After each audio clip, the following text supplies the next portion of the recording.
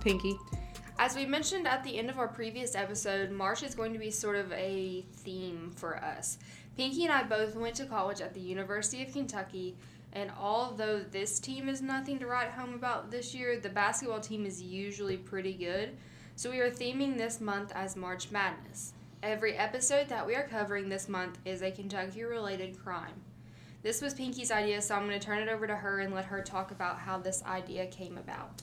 So, around this time last year, I think we started hearing about coronavirus in January. But this time last year is when all the shutdowns and mandates started happening. And like I said, for us in Kentucky, March Madness is a really big deal. College basketball is a really big deal, not just for UK fans, but for University of Loserville fans as well.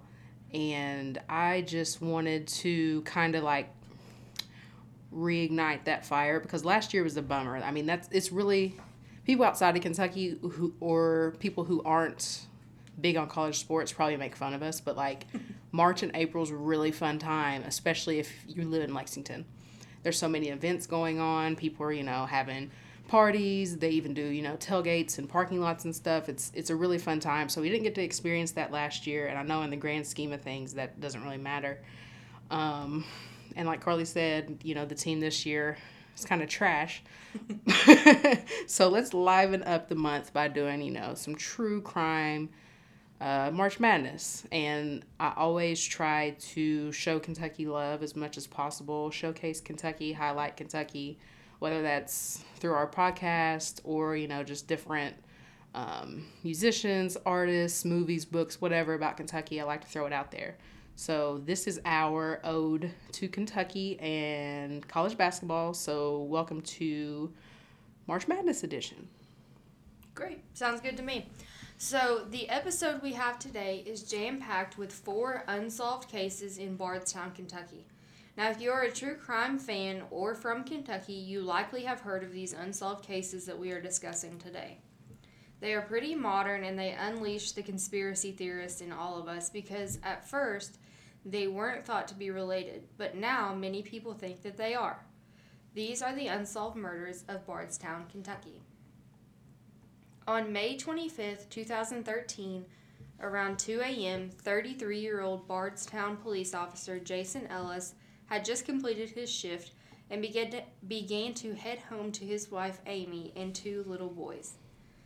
This was just another Friday night to Officer Ellis, because according to the Courier-Journal, Officer Ellis had 7 years of law enforcement under his belt.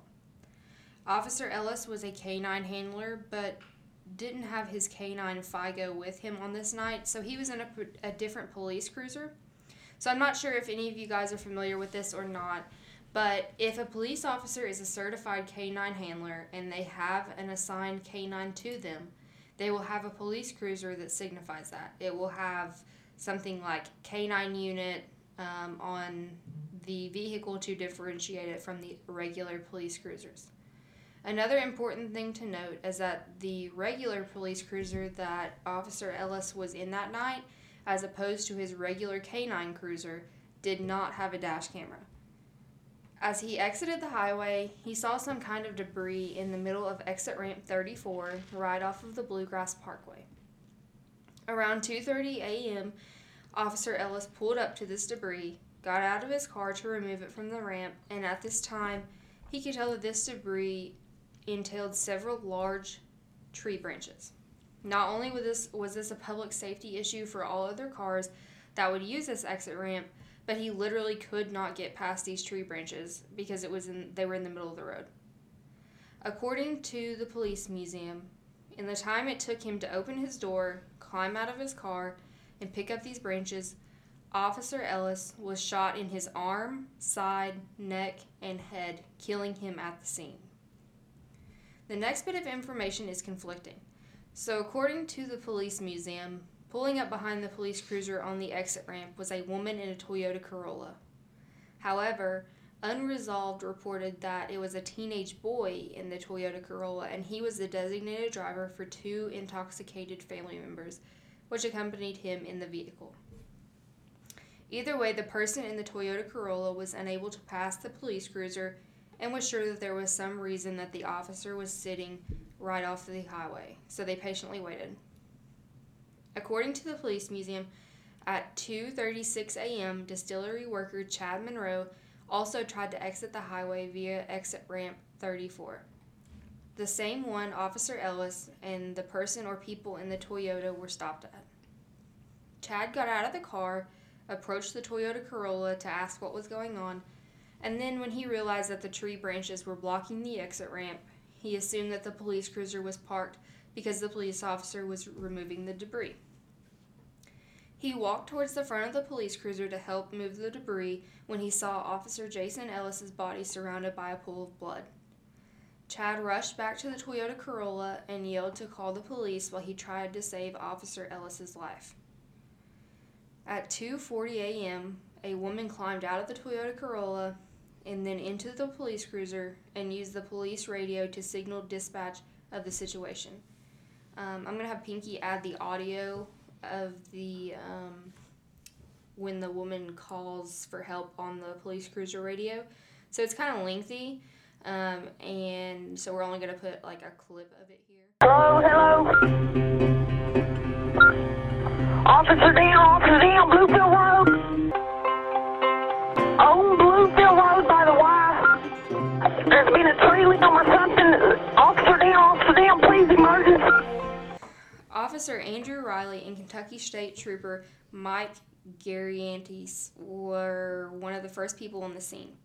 Officer Riley was Officer Ellis's absolute best friend, and at first, Officer Riley thought that his friend had been hit and dragged several miles, but it was later determined by the Nelson County coroner, Ray Hofflin, that Officer Ellis had been shot several times by a 12-gauge shotgun. Officer Ellis was escorted to the medical examiner's office, where many other tests would be run and photographs would be taken. According to the police museum, Kentucky State Police immediately began their investigation, but would soon find out that they didn't really have any leads. Bardstown Police Chief Rick McCubbin made a statement just 4 days after the murder of Officer Ellis, stating that there was reason to believe that the tree branches were planted on the exit ramp right before Officer Ellis exited and that he was ambushed. Okay, that was what I was going to ask. I was going to ask if that was like a setup. Yeah, so like this next part that I'm getting ready to talk about is what made them kind of sealed the deal that this was an ambush and that these were planted. So during the investigation, the tree branches from the exit ramp were compared to the tree branches in the general vicinity of the highway, and they could not find any similarities, meaning that whoever put these branches on the exit ramp brought them from somewhere else. The case is still open, but according to the FBI's website, there have been no suspects named. As of January 2014, the Kentucky State Police Department posted $250,000 for information regarding the murder of Officer Jason Ellis. So I have a little fun fact nerd moment. I work with highway designers and transportation engineers, and I think that's why this initially sounded funny to me, is because whenever a highway or an exit ramp or anything like that is being designed in the preliminary phase, they almost always consult an environmental engineer or a geotechnical engineer. So they assess what type of environmental impacts would affect the ramp. And then they have, like I said, geotechnical engineers who will do like drilling and stuff to remove whatever they need to have removed, whether it be trees or whatever. So normally, I mean, obviously accidents happen, especially considering like what just happened here a couple weeks ago when, there's a lot of ice and rain and snow and tree branches fall and block roadways. But a lot of times that's already been taken into account. So something like that happening just seems kind of fishy out of the blue. And then the second thing I wanted to say was there a reason why his best friend thought that Officer Ellis had been drugged? So I read a little bit about that on Police Museum, and basically what it said was that when his friend got there to the scene, that the bullet holes were so small that he thought it was gravel punctures. So he thought that was that he had been like dragged so many miles, and that was what happened to him, that he had been punctured by gravel. Gotcha. Because whenever you first said that, it made me think like he sounds suspicious. Yeah. You know, because like why would you think that, or why would you insinuate that? But I guess that makes sense since the wounds were small. During April of 2014, the Bardstown community was still heartbroken from the loss of Officer Jason Ellis, but they would not catch a break as it approached the 1-year anniversary of his murder. On April 22nd, 2014, 48-year-old elementary school teacher Kathy Netherland and her 16-year-old daughter Samantha did not show up for school that morning.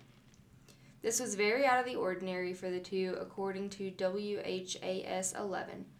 Kathy and Samantha were very consistent and very dependable, and even if they were sick or they decided to take the day off from life, they would have notified someone, especially so that someone could sub for Kathy's elementary students. According to Unresolved, an administrator from Kathy's school began contacting the Netherlands family members, making sure that everything was okay because, like I said, this was beyond strange behavior for Kathy. Finally, Kathy's father, Norris, picked up and agreed that he would drive to where Kathy and Samantha lived just to do kind of like a wellness check type thing. As Norris pulled up to the house, he acknowledged that Kathy's car was still there, so that must mean that both Kathy and Samantha were inside. Norris went into the home, but what he found would be something that he would hold on to for the rest of his life. He found Kathy and Samantha, but they had both been brutally murdered. According to Wave 3 News, Kathy had been shot several times and her neck had been cut too, and Samantha had been beaten severely in the head with her neck cut as well. Just like in the Officer Jason Ellis case, not even 1 year prior, the Kentucky State Police Department opened up an investigation.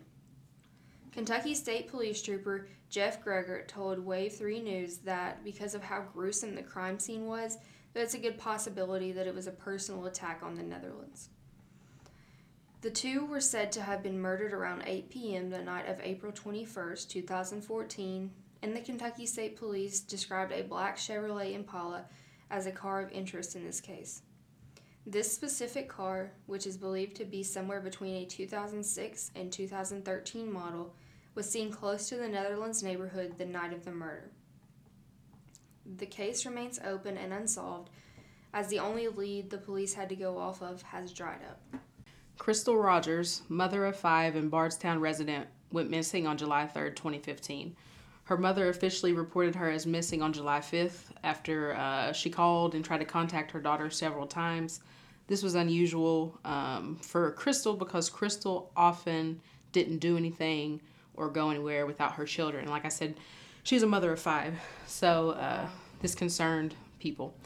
On that same day that her mother reported her disappearance, Crystal's 2007 Chevrolet was found parked with a flat tire by mile marker 14 of the Bluegrass Parkway. According to Wikipedia, the keys were still in the ignition and her purse and cell phone were also found inside. So they found the car and all of her belongings were in there on the same day that her mom reported her missing. A K105 article stated that her boyfriend, Brooks Huck, was publicly named as a suspect in her disappearance, and his brother, Nick, who is a former Bardstown police officer, was actually found hindering the investigation of Crystal's disappearance. Once this came to light, especially to his superiors, they quickly terminated him.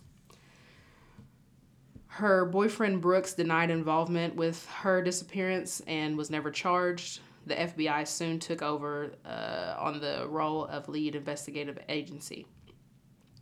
Forrest Berkshire of the Kentucky Standard said more than 150 state and federal officers began executing 9 federal search warrants and will conducting more than 50 interviews in Bardstown. So in July of 2020, there were actually some human remains found. The Courier-Journal reported this. The remains were found right on the border of the Washington County and Nelson County line, which is around the same area that Crystal went missing. But in November of 2020, the Nelson County Sheriff's Department told the public that the remains were not those of Crystal Rogers, and she has now been missing for nearly 6 years. That's so sad for her kids. Yeah. I didn't do too much of a deep dive on this one, but it's always somebody's family member or brother or somebody who knows somebody in the system that gets caught. Like, I'm not going to say he was pulling strings, but they said he was hindering the investigation. He was tampering around or whatever. No charges were ever brought against her boyfriend, but it just makes you wonder, like, what was the brother doing if his brother wasn't a part of the disappearance? I will tell you shortly. Oh, snap.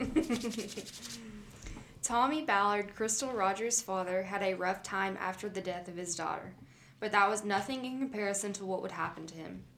According to the FBI's website, shortly after his daughter Crystal's death, Tommy took to Facebook and organized a page called Team Crystal. This page was designed to be somewhat of a memorial page for the late daughter of his, but it was also heavily dedicated to bringing Crystal home and finding answers. On November 19th, 2016, Tommy and his 12-year-old grandson arrived at his son Casey's property on Ed Brent Road, which is right next to the Bluegrass Parkway in Bardstown, for a hunting trip that had been planned for some time now. Tommy's wife, Sherry, told Wave 3 News that Tommy hunted on the same property quite frequently. In fact, he was known to go out to the family-owned property every Saturday during hunting season. But on this particular Saturday morning, Tommy and his grandson arrived at that field between 6:30 a.m. and 7:30 a.m., and according to the Kentucky Standard, they began setting up the area where they were going to hunt. Tommy's grandson walked back to the truck, which wasn't parked far, to retrieve something, and when he got to the truck, he heard a gunshot. He walked back to the area where he left his grandfather, only to find that Tommy had been shot in the chest with a rifle by an unknown subject. WDRB.com reported that only 30 minutes after Tommy and his grandson left to go hunting, Sherry received a call from their 12-year-old grandson who was hysterically yelling, "Papa's been shot." Sherry called 911 and rushed to the property. According to the Kentucky Standard, this shot immediately killed Tommy, leaving his grandson alone but alive. The Kentucky State Police opened an investigation but barely had any leads at all. The only thing they could come up with was that the shooter was probably hidden along the tree line, waiting, and that Tommy was a target. According to WLKY, the FBI still has a $10,000 reward posted for any information that could lead them to the arrest of the murderer. The Ballard family also posted a $20,000 reward for information regarding the murder of Tommy Ballard. So, I just wanted you to look at this and see how close they were hunting to Bluegrass Parkway. So the pin in this picture is where the house was, or house is, and the yellow is the Bluegrass Parkway. And so, like we have talked about in the past couple of these, like the Jason Ellis and the Crystal Rogers, they were both near or on the Bluegrass Parkway. So that's just a little bit too coincidental to me. So, the conspiracy part of it. If you guys haven't listened to the podcast Bardstown by Jessica Knoll, you should. She explains each of these murders one at a time and in more depth than we have today. She also has interviewed several police officers and community members of Bardstown to get more insight. So we talked about a lot today, and that's not even where it ends. Many people, myself included, believe that these murders are connected in some way. I'm not necessarily saying that the same person committed these murders, but it is just too coincidental for me. It just doesn't sit right. So one of the things that Jessica mentioned in her podcast, Bardstown, is that each of these murders happened near a holiday. Jason Ellis was murdered on Memorial Day weekend in 2013. Kathy and Samantha Netherland were murdered the day after Easter in 2014. Crystal Rogers disappeared 4th of July weekend 2015. And days before Thanksgiving 2016, Tommy Ballard was shot while on a hunting trip. So, I agree, it's sort of strange, but I'm not sure that I really believe that these murders were like centered around holidays or anything. So I feel like every day is kind of near a holiday. Like right now we are a couple weeks past Valentine's Day and a couple weeks right before St. Patrick's Day. So I don't know, maybe you have a different opinion about that. I'm not sure about that one either. And I don't want to jump ahead, but I just think as far as them being connected, as far as there being conspiracy, like I said, well, like we say every episode, we're from Kentucky. And whenever you think of Kentucky or whenever you hear about Kentucky, you normally don't hear a lot about Bardstown, Kentucky. Living in Lexington, I met a few people from Bardstown.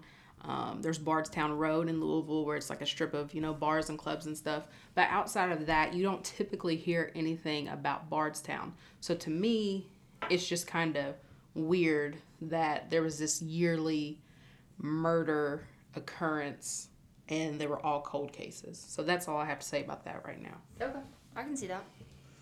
One thing I can say that I find a little bit odd and maybe too much to be a coincidence, and I didn't come out and say it until just now because I felt like it would be too difficult to explain if it wasn't all said in the same sentence.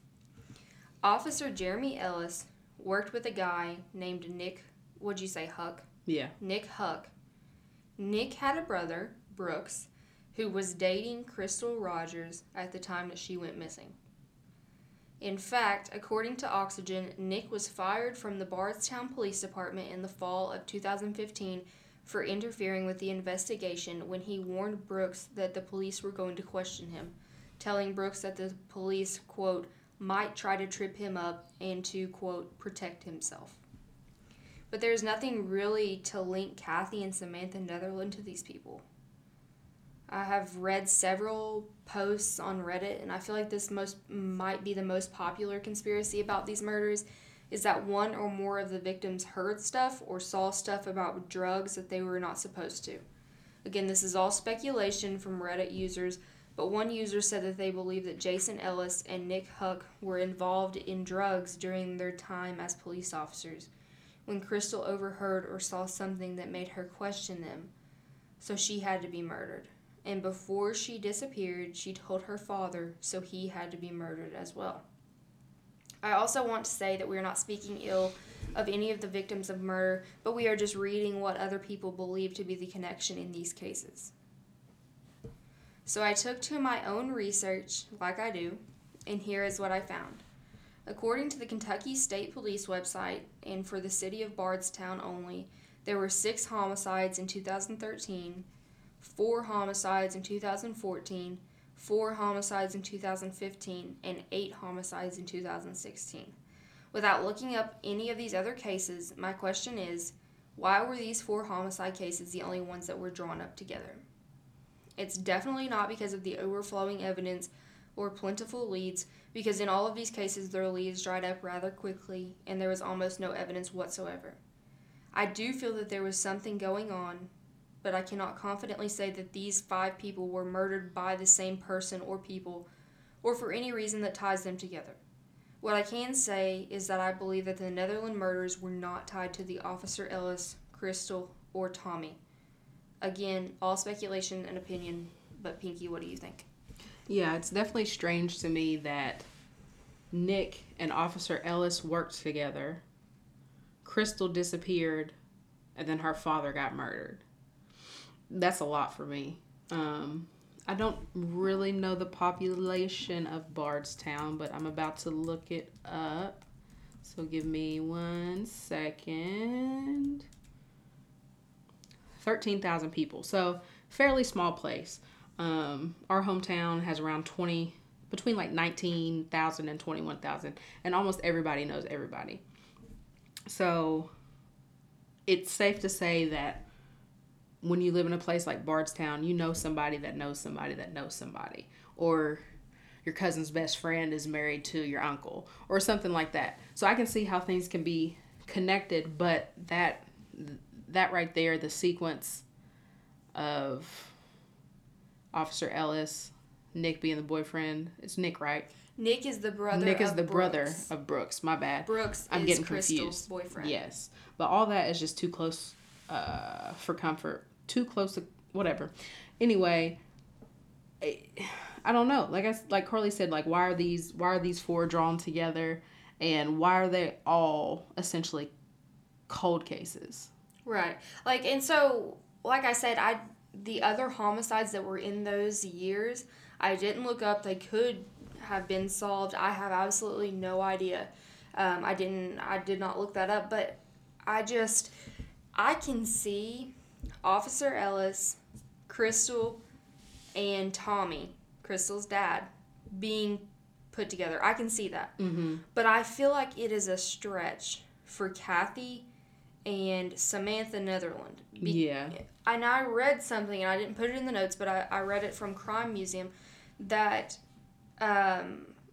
they kind of tracked down the list of people that Kathy and Samantha knew, Mm-hmm. and they didn't know these people. Right. Like Kathy didn't teach these people in school. Samantha didn't go to school with any of these people's family members or anything like that. They went down the line trying to figure out what is the connection, and they could not find one to Kathy and Samantha. And their murders, like Carly pointed out, were different in the sense of it was gruesome, and it was gruesome to the point that it could have been personal. So they kind of leaned towards the inkling that they knew, that the victims knew who murdered them. Like it could have been family member, family friend, whoever. But yeah, that's the differentiator for me. The other murders weren't as personal. The Netherlands, that seems like bad blood between people. Right, like both of their necks were slit. Mm-hmm. And then Samantha's head was beaten in. Yeah. So you have to, that's not just like somebody shooting you from the tree line. Yeah, as opposed to being shot or disappearing. This is... Right. You had to get up close and personal and, like, physically do damage with your hands to these people. But, like Carly said, we just touched on it. There's a really good podcast out there. What did you say the lady's name was again? Her name is... Hold on a second. Jessica Knoll. She does it with... There's another girl too, but she's like the main host. Mm-hmm. And if you... Like, I use Apple Podcasts, but if you go wherever you listen and just type in Bardstown, that's actually the name of the podcast. And she does an episode for each murder. So she goes really into depth. She talks to police officers. She talks to community members of Bardstown. Like, she gets the lowdown on this kind of stuff. When we first started doing our podcast and I was getting in different, like, podcast groups and forums on social media, just doing my research, a lot of people were, like, asking me, essentially asking, like, how we stay safe. And I was like, the difference is, like, we take what we do seriously, but at the same time, we're not doing this investigative stuff. Everything that we report to you or we discuss has already been, like, put out there on the internet, and it's, been written by other people, and it's been sourced. So we just kind of retell it and give our opinions and speculation. But when it comes to that podcast, like Carly said, she's out there talking to community members. She's out there getting the 411.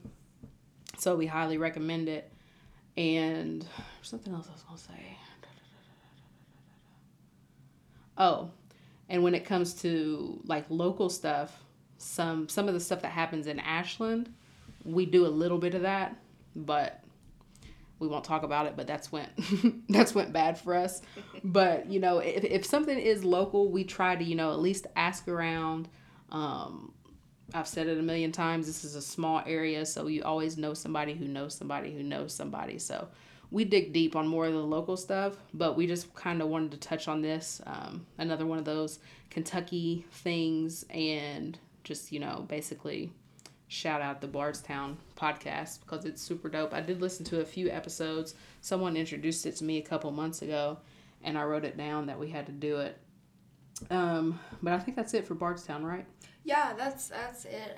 These cases are still, I guess, cold cases. I mean, there's been no progress. Each of them, they all have rewards out for them. So if you know anything or know somebody that may know something, please tell somebody. Yeah, the thing with Crystal is, like, she is missing. I know a lot of times when this much time has passed by, that a lot of people tend to believe that that person is dead.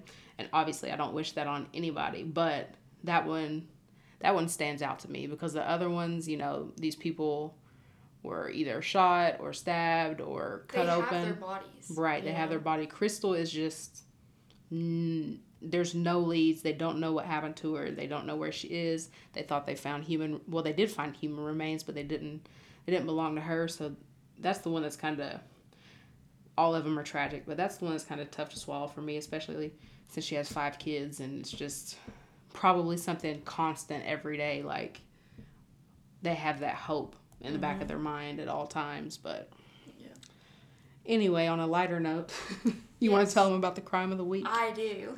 So when I was trying to decide what crime of the week to pick, I was trying to decide between 2. So the one that I did not pick, I'll just briefly tell you. And it's kind of funny because Pinky texted me earlier and said that she had a dream that these cats were attacking her. And the crime of the week that I did not choose was that this woman was fighting with her partner and she threw the cat on his face to attack him. So that's just kind of... Y'all, in this dream...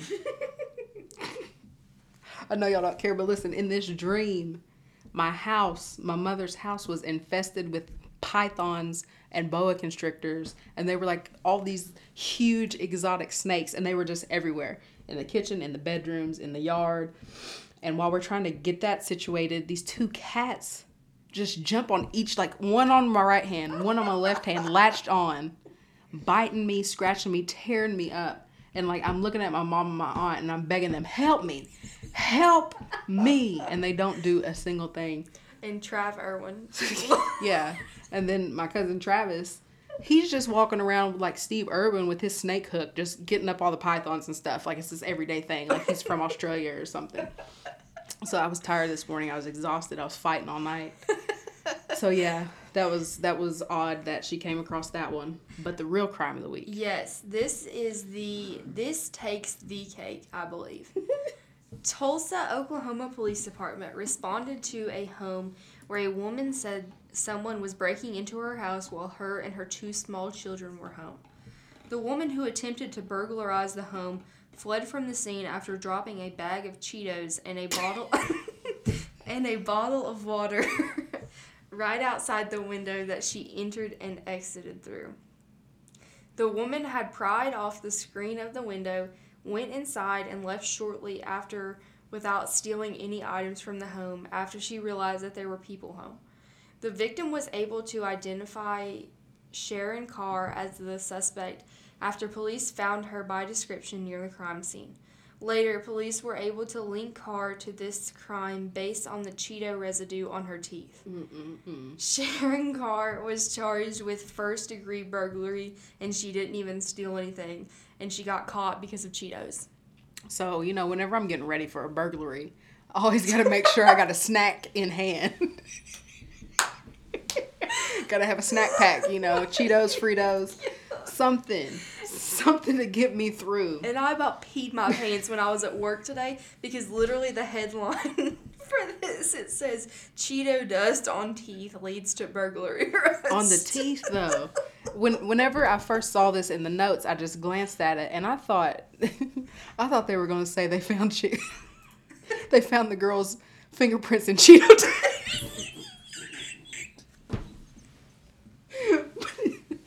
I'm hot. But the teeth. Oh, man. Brush your nasty teeth. And eat before you go rob somebody. Yeah, why are you eating on the job? Why are you robbing somebody on an empty stomach? Oh my god. So that is our crime of the week. I can't think of a better one that we've done so far. But Pinky, do you want to tell them what our episode is next week? No, I don't.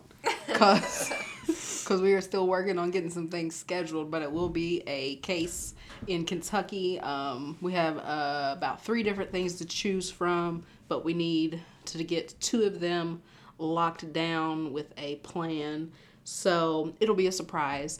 We usually start promoting our new episodes on Tuesday, so you guys will know by Tuesday for sure what we will be discussing. Aside from that, our area just went through the snowstorm, the ice storm that we spoke about.